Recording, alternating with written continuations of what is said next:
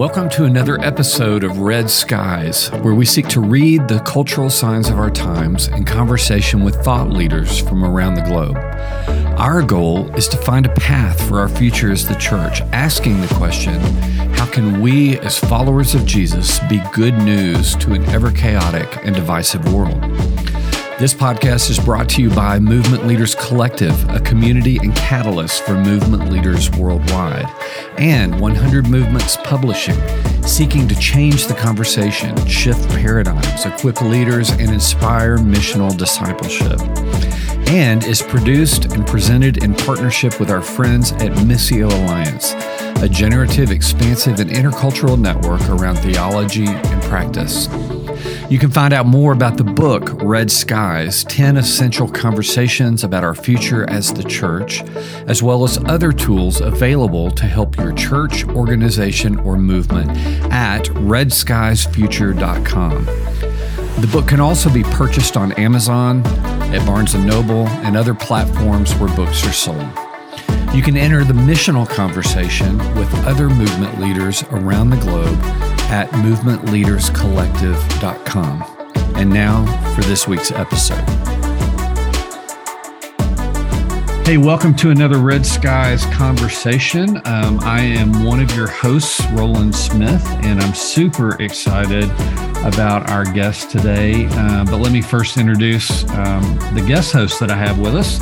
And really glad to have Oneya with us. She is a pastor in Cincinnati, Ohio, an author, and will be a professor soon. Excited about that. How are you doing, Oneya? How are things going? Oh, great. Thanks for having me, Rowland. And Rich Robinson is joining us from Edinburgh, from the UK, and we're glad to have him. He is the founder of Catalyst Change Movement Leaders Collective. And then both Rich and Oneya are also authors in Red Skies. And so we look forward at some point to doing interviews with both of you. But good to see you too, Rich. It's good. It's nice to be on this side of the interviewer panel rather than the interviewee. So looking forward to it. Yeah, you'll be flipping back and forth at times. So good to see you both. Well, I want to introduce our guest today, and he is one of our chapter contributors in Red Skies. And Michael Beck is a pastor, professor, and author. He and his wife, Jill, are United Methodist co-pastors, and they oversee a network of fresh expressions gathering in tattoo parlors, dog parks, yoga studios, burrito joints, and digital spaces. That's exciting. Michael serves as the director of Fresh Expressions House of Studies for United Theological Seminary, is a cultivator of fresh expressions in Florida, and I think you have a new role in Florida too. You can update us in a sec, Michael, and is the director of remissioning for Fresh Expressions US. Did I get all of that? That is a lot of stuff that you were doing, dude. Yeah, and what's your new role in Florida? You're actually overseeing Fresh Expressions in Florida, right? Yeah, so I have sold my soul to the institution, and I'm now the director of Fresh Expressions for the Florida Conference. So we just need to plant like 500 churches by 2025. No big deal. No big deal. Well, hey, before we're going to jump into your chapter pretty quick here and dive in. But just before we do that, just so everyone can get to know you a little bit, you have one of the most grace-filled journeys that I've heard about, in just your journey from incarceration to wearing vestments on a Sunday and preaching the Word of God. And and I know that you share it openly, and so I'm not putting you on the spot, but could you kind of give us just the real short of your journey and what God has done in your life?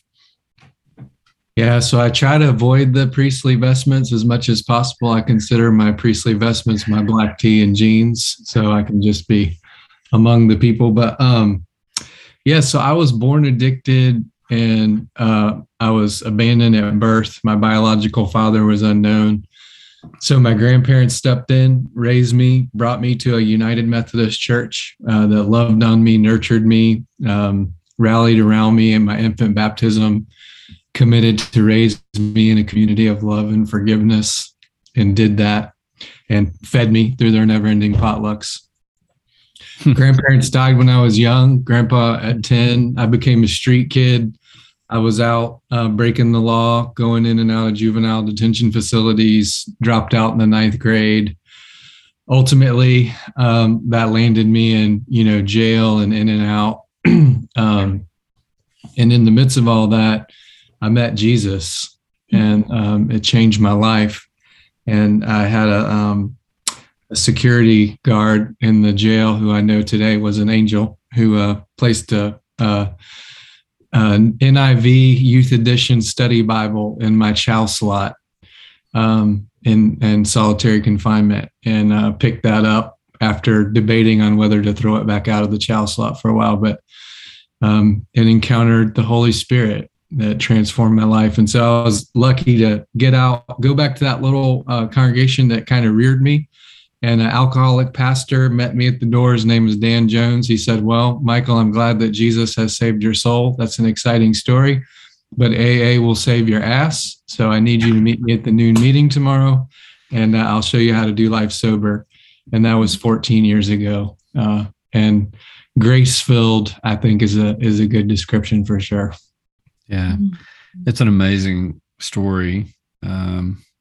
Yeah, and I so appreciate that you're transparent with that, because it reminds us all, not just what we're doing, but why we're doing it, and because the hope of the kingdom and the gospel is what we're doing this for.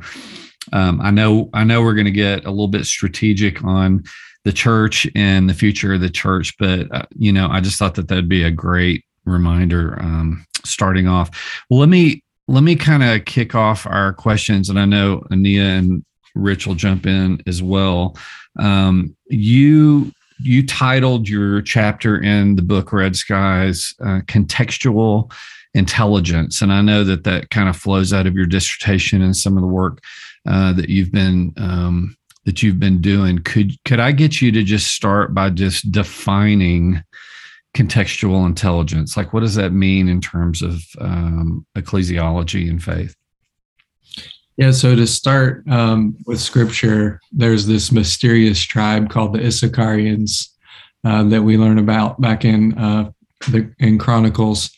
And there's this interesting situation that's happening in 1 Chronicles 12, where David is taking the mantle of leadership. There's this transition from Saul to David. All the tribes are showing up, and they're bringing their different resources and people power and weaponry and provisions and all those things. The Issacharians show up, and it said they were the ones who could read the signs of the times and knew what Israel ought to do. So they brought a distinct kind of intelligence to the community, that they could read, semiotics. They could see the signs of where the people of God were going, and then make correct decisions about what to do. So the way that that's played out in the ministry of Jesus is he uses this, one of the famous, the title to our book, Red Sky at night, sailor delight, red sky in the morning, sailor take warning, to say, look, you can read the signs of the times. You can see what's happening. You see a fig tree that it's about to bloom. You can, but you can't read the signs of the kingdom. You're not reading what God's up to in this. And so I see contextual intelligence as a gift that God gives to the church, to give us an awareness and an ability to kind of read where things are, where they've been, and kind of where they're going. And last thing I'll say about it really quickly is, in the business world, it's fascinating. Mayo and Nahira, some Harvard researchers, did this exhaustive study. They studied what they called the canon of business legends over the last century, and all kind of folks in there, Madam C.J. Walker and Walt Disney and Bill Gates, just across history. And they observed that the one key thing that each of those entrepreneurs, leaders, they had all these different gifts and abilities and different ways that they went about leadership. But the thing they held in common, they called contextual intelligence, which was the ability to read the context. And they were turning the things that were challenges and hurdles for others into opportunities. And so it's a kind of intelligence that helps us know and see and perceive what God is up to in our context. And Michael, I would love to hear my favorite piece of your chapter. I'm going to read it back to you, and I'd love you to pull it out a little bit more. So it says, following the pattern of Acts, the edge is continually becoming the new center. Local churches are now becoming the seminary, tasked with equipping a force of contextually intelligent bi and co-vocational lay ministers. This moves us beyond a priesthood into an apostolichood of all believers, equipping every believer to be sent in mission. There's so much in that. I would love you just to unpack what does it mean that the edge is continually becoming the center? Because then you talk about this is what it means to train leaders, mobilize people, but just talk to us about that statement. Just pull that out for us a little bit more, go deeper. Yeah, I mean, biblically speaking, we see that play out as Jesus, exactly as he says it will, from Jerusalem, Judea, Samaria, all the ends of the earth. And that's kind of the trajectory. And for instance, in Acts 15, where there's the Jerusalem, Antioch kind of tension. So the Gentile, the edge version of Christianity with Paul, and they're doing some stuff that the center considers weird, right? And a different kind of form of the faith where they're not following the 613 Levitical restrictions and whatnot. So they call together, decide, hey, we're going to empower, we're going to unleash, we're going to equip the edge rather than trying to dampen it or control it. We're going to work in a kind of a synergy and relationship. And I think if we look across the history of mission, and, Alan does this so well in the history of movements, it's always the boundary crossing edge where we find the Holy Spirit powerfully at work, moving ever out onto the edge of God's mission to new groups of people, new ways of being church, new ways that the Holy Spirit is manifesting in surprising ways with people all over the place. So I think what I was trying to say there is we're in one of those moments right now where the church has moved to a kind of a new edge. Maybe COVID thrust us into that a little more than we were even prepared for, right? But now we're having to rethink kind of our entire ecclesiology. We have to adapt and have a missional ecclesiology that the mission of God becomes the center locus of our thinking and our training and the way that we form church with people. I love that because I feel like that really speaks to the as you go of the Great Commission. It's not, go. It's like you're going to be going everywhere as you go, wherever it is you go, spread the gospel. And I wonder if you'd speak a little bit to how a blended ecology of church is so necessary for this sort of movement to the edges. Yeah, and I love that, Oneya. And I think one of the challenges with the Western church in particular has been a reading of the Great Commission that's like go, take, make, build, all of that, rather than this, posture of vulnerability, like as you go along, as you connect with people, as you build relationships, you'll be making disciples in the process of doing life together. So that very Euro tribal reading has done some damage, I think, to the body of Christ. But so I served, my wife and I, two very traditional congregations. One was planted in 1881. And we know that we're in a context where 60, 70, maybe 80% of the people in our context are not ever going to come to our worship service on a Sunday morning. Doesn't matter how good it is, how good the coffee is, or the worship band, or the light show. They're just not going to come. It's not even on their radar. These are the realities of post-Christendom and secularization and all those things. And we see that in our community. So we started trying to explore, well, what if we go out into all the spaces where God already is as we go? Like, we're not bringing Jesus with us. Jesus is already there. And we're like joining the fun that God's already up to, the kingdom mischief that God's already up to. And so that led us to start like Luke 10, the missional blueprint of Jesus, I consider. Find the person of peace, the person whose peace rests with you, do life with them, form relationships with them. So what that looked like for us was like a church in a tattoo parlor, because we knew the owner of the shop who said, yeah, you can come worship Jesus and get tattoos here. And church in the dog park with the 80-year-old Larry who went to church his whole life, but never thought of himself as a church planter, but said, I take my dog to the dog park on Saturdays and I hang out with a group of people and we talk about sports and politics and such. Yeah, that could become church. We'll have Jesus conversations. So these little kind of like micro communities, new Christian communities, fresh expressions, whatever language you want to use. But they're just churches that are springing up in the normal spaces where people do life, spreads church out through the whole parish. John Wesley famously said, "The world is my parish." And I think lots of Christian leaders, pastors, ministers, we make the parish our world. And this is like expanding the whole ecosystem of where church can happen. And that's what the blended ecology, it's not in any way dismissing that we need to have attractional and traditional and inherited forms of church. We're not trying to like leave the church in the rear view and say, we're not going to do that anymore. Because there's an attractional God, right? God's Mount Zion, holy hill. I'm going to draw all people to myself, God. And he's a tabernacle God, wandering around in the wilderness from place to place where the glory blazes, wherever God goes kind of God. So those two things working together collectively, like what we do see in the book of Acts, center, edge, the rhythm of gathered, scattered, and living together in a kind of synergy. So what that looks like in any, local context would be your stationary, more attractional forms of church doing that, but not letting that be the only way that you do church, but empowering and unleashing the whole people of God to see themselves as apostles, prophets, evangelists, shepherds, teachers who have a ministry in their own right, ordained in the waters of their baptism to cultivate new Christian communities in their, normal spaces and rhythms of life. So that's the blended ecology concept.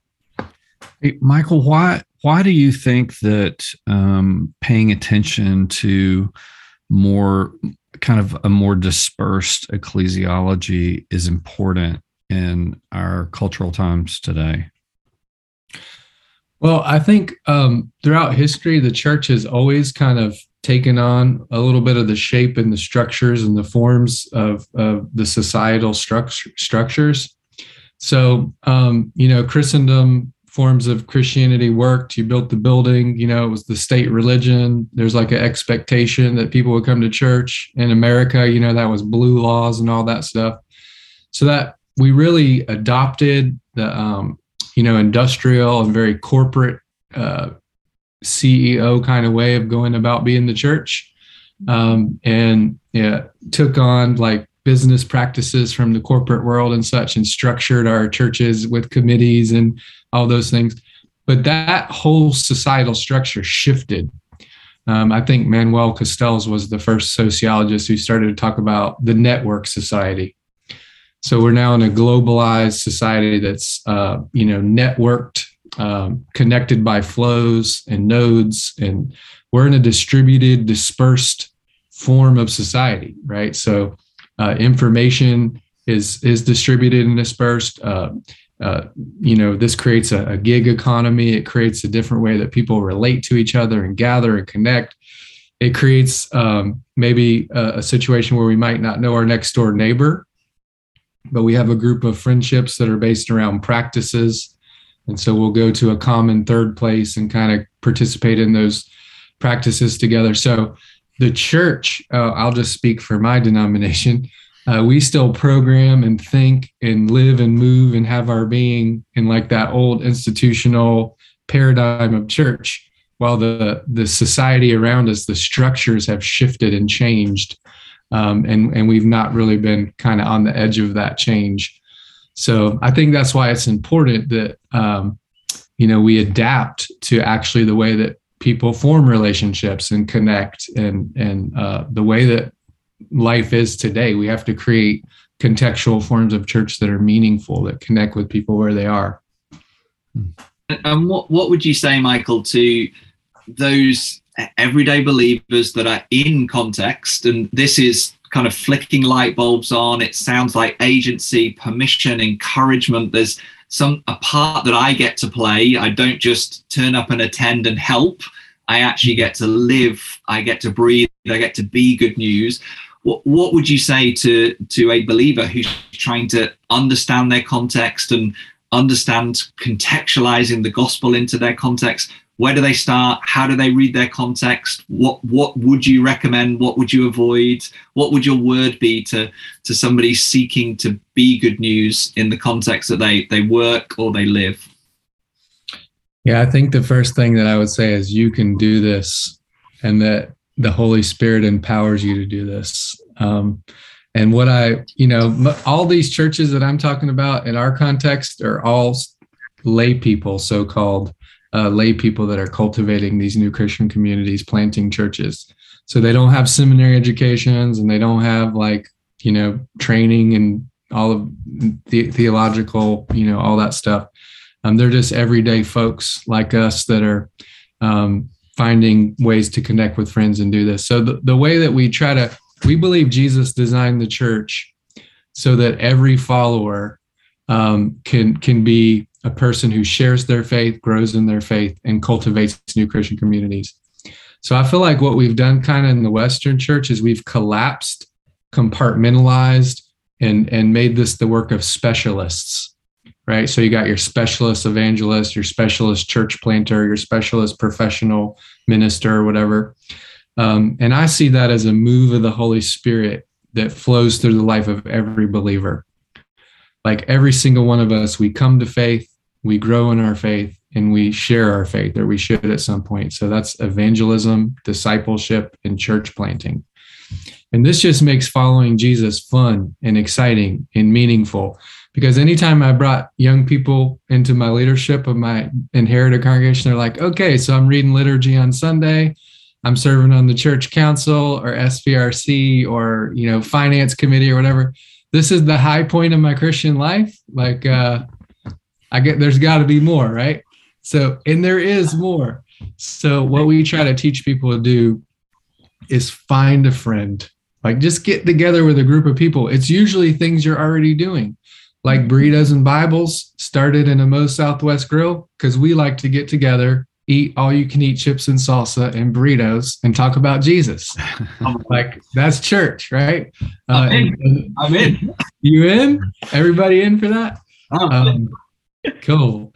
And we have communion in there and stuff. So it's not church light. Like we're having the sacraments, baptisms, whatever. We dump out the chips and salsa basket. We pass the collection plate, all that.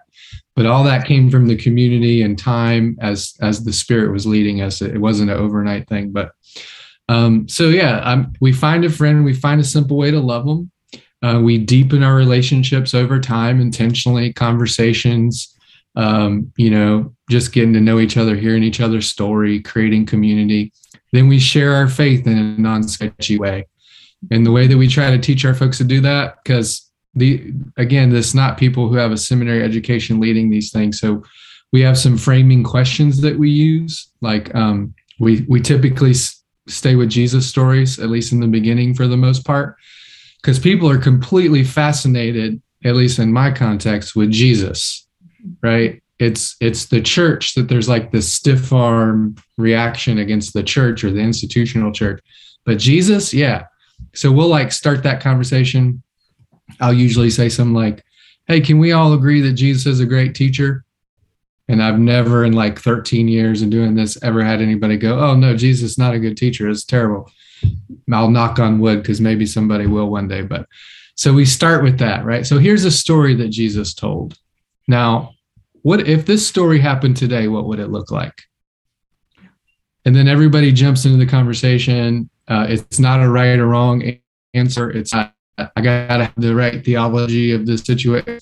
This is what I think it would look like. This is, and then when the time's right, we may say something like, if this story's true, how would it make a difference in my life?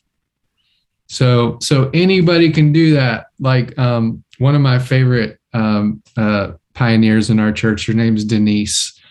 And she was a Christian for like 6 months when she planted a church. So I was there when Denise prayed for the first time in her life, like out in front of a group of people. It was a beautiful, amazing prayer. One of the best I've ever heard. And now, like within 6 months of that, she started Church 3.1. So she's into like running church, mud runs, and they go do all these marathons and stuff. So she gets her friends together. She takes out her iPhone. She reads a little story from Jesus' life or a teaching or something that he said. She asks those questions. Everybody weighs in on it. They run a 5K. They come back and pray, and they go back to work, right? It's church. It's simple. It doesn't have to be complicated. It doesn't have to happen in a sanctuary or a space that the church owns. Anybody can do it.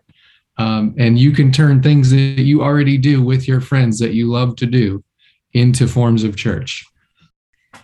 Ordained in the waters of baptism, like you said, we need to put that in every baptism service. We need to put that on the back of every baptism shirt. It's like you're baptized now. Let's get going.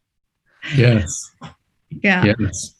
One of the things that you said in your chapter that I found so fascinating was this idea that we steer towards this anchor of hope that God has thrown into the future.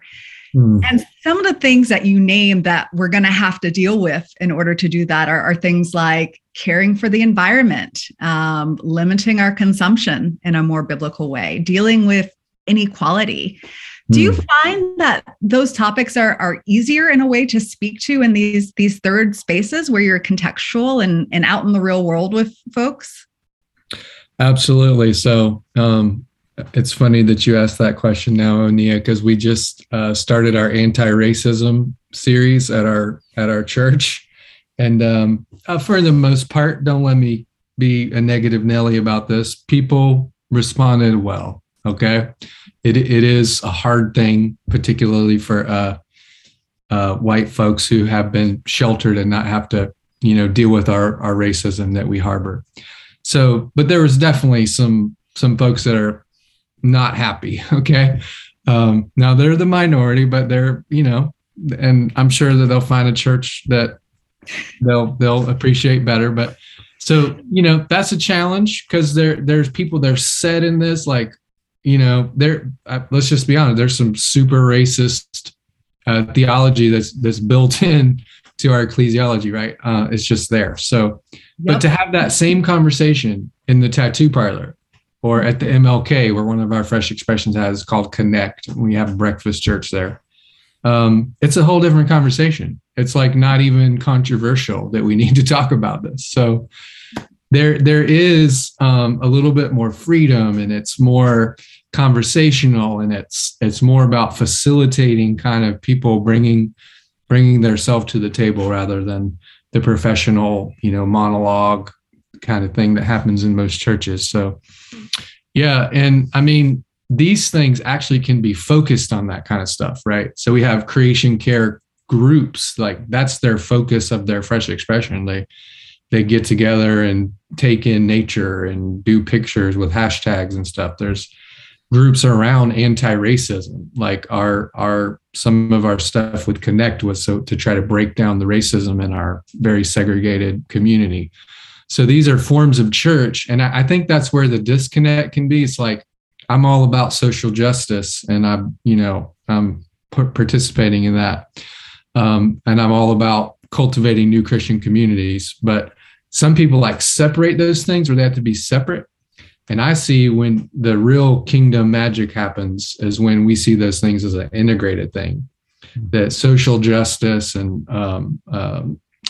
ministries that are aimed at challenging the systemic problems in our society, in our world, can actually also be a way to create Christian communities around issues that we're passionate about. So I'm trying to like break down that wall and say, this is all really kind of the same thing. Forming Christian community and being anti-racist is like the same, it's part of our discipleship, right? Or it should be. So, yeah. Yeah. Michael, are all of these third place churches connected to the primary church, or is it kind of a mix? Like, are you launching Fresh Expressions kind of out of the main building, but then there are also some that feel totally disconnected from that as a movement? They really are all connected. I think some of them like start with the Christian sitting in the pew, Larry, who starts Paws of Praise Dog Park Church.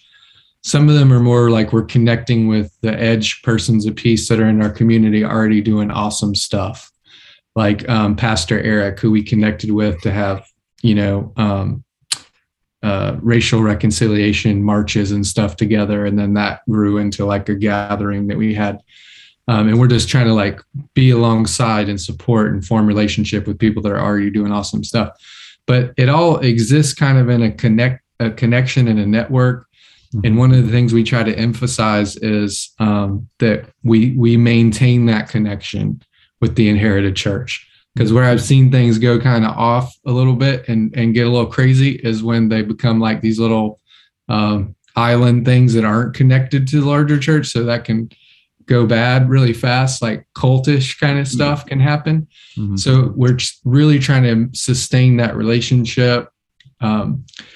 Like I have people at my inherited church who still to this day go, why are we doing church in a tattoo parlor? When are those people going to come to church?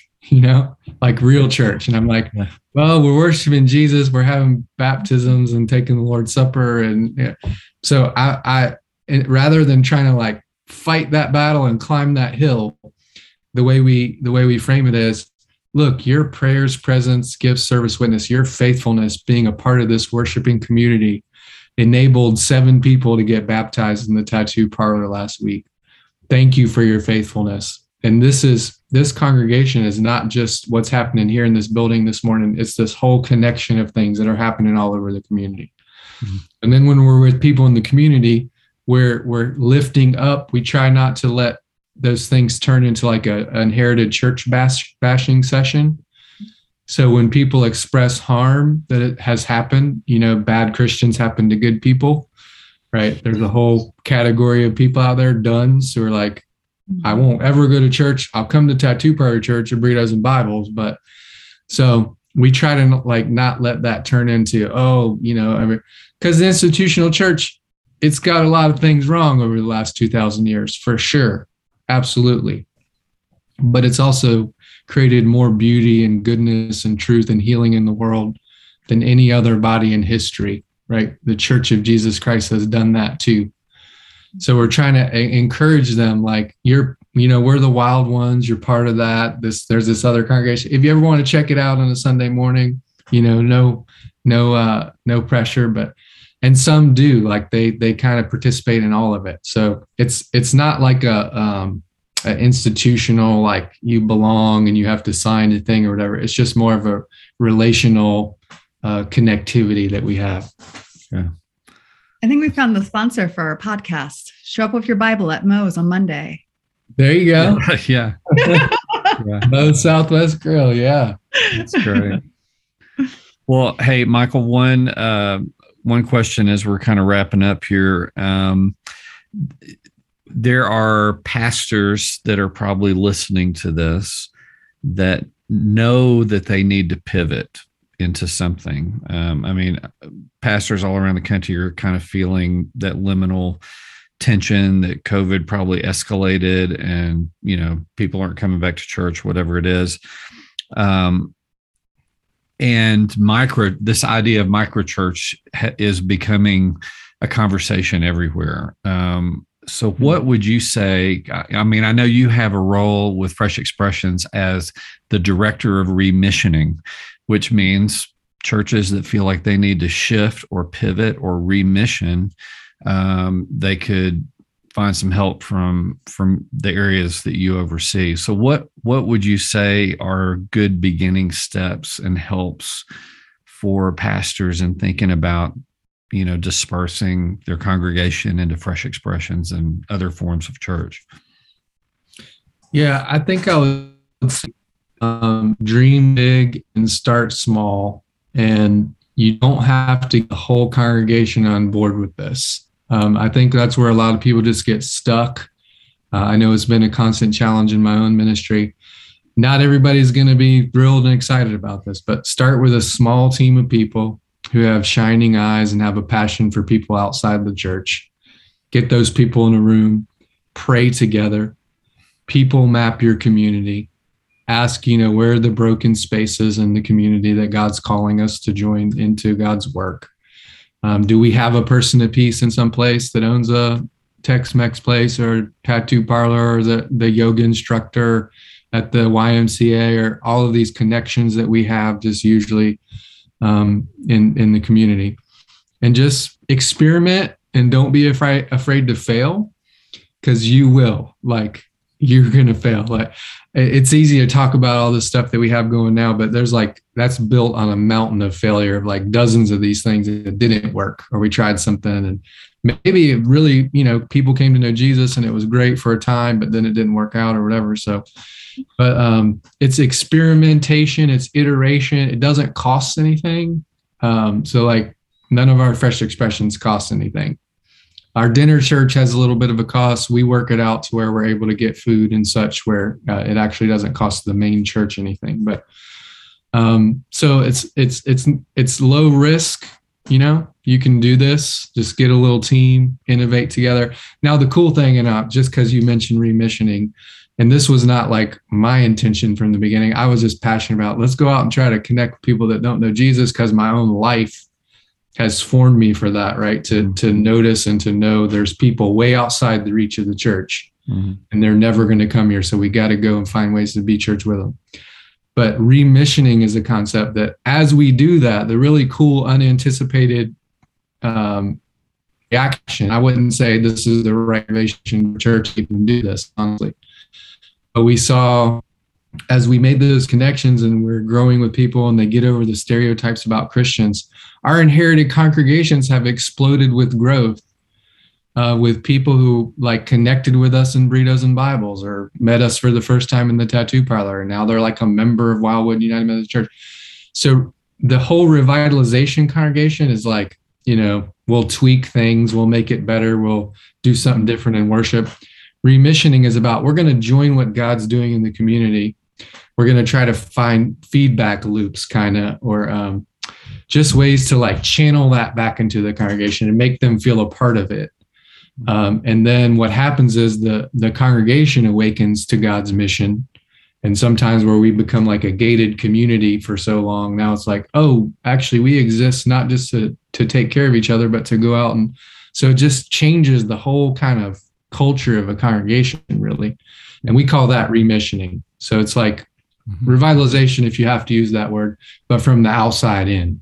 It's like localizing the Great Commandment in our neighborhood and our context. Yeah, that's fantastic.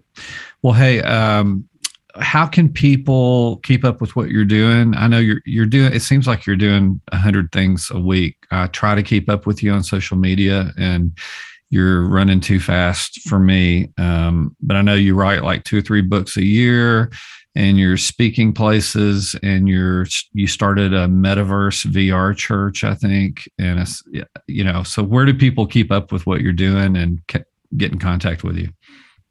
Yeah, and it looks like I'm doing a lot, but it really is my teams. Yeah. And I just get to be their cheerleader and encourager. That's cool. And walk alongside her. So I have just great teams of people doing all this cool stuff.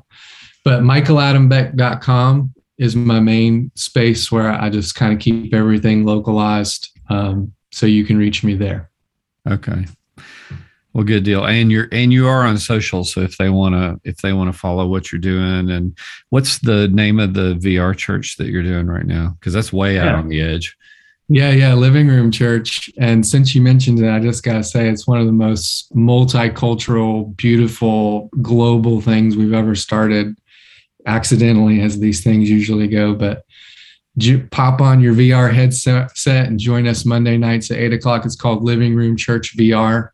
People from all over the world gather, and we have a new Christian community right there in the VR space.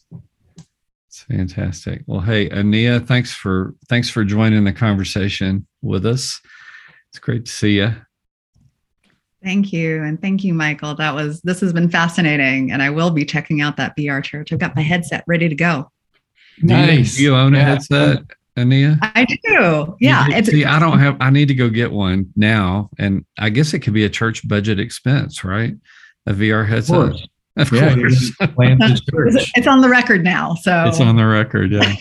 Well, hey, thank you both for joining us, Michael. Appreciate all that you're doing for the kingdom and for the church. And thanks for being a contributor in Red Skies. It's a fantastic chapter. I am so honored to be a part of it. Thank you for including me. I just feel like such a blessing to be with so many giants of the faith that I look up to. Yeah, well, good deal. We'll talk to you both soon, okay? Awesome. Bye. Thank you for joining this episode of Red Skies, the podcast. This podcast has been brought to you by Movement Leaders Collective and 100 Movements Publishing in partnership with our friends at Missio Alliance. You can join the conversation at movementleaderscollective.com and connect with us at Red Skies at redskiesfuture.com. And as well, pick up your copy of Red Skies 10 Essential Conversations for Our Future as the Church on Amazon, Barnes & Noble, and other places that fine books are sold. Be sure to like this podcast and share it with others, and we look forward to continued conversations on our future as the church.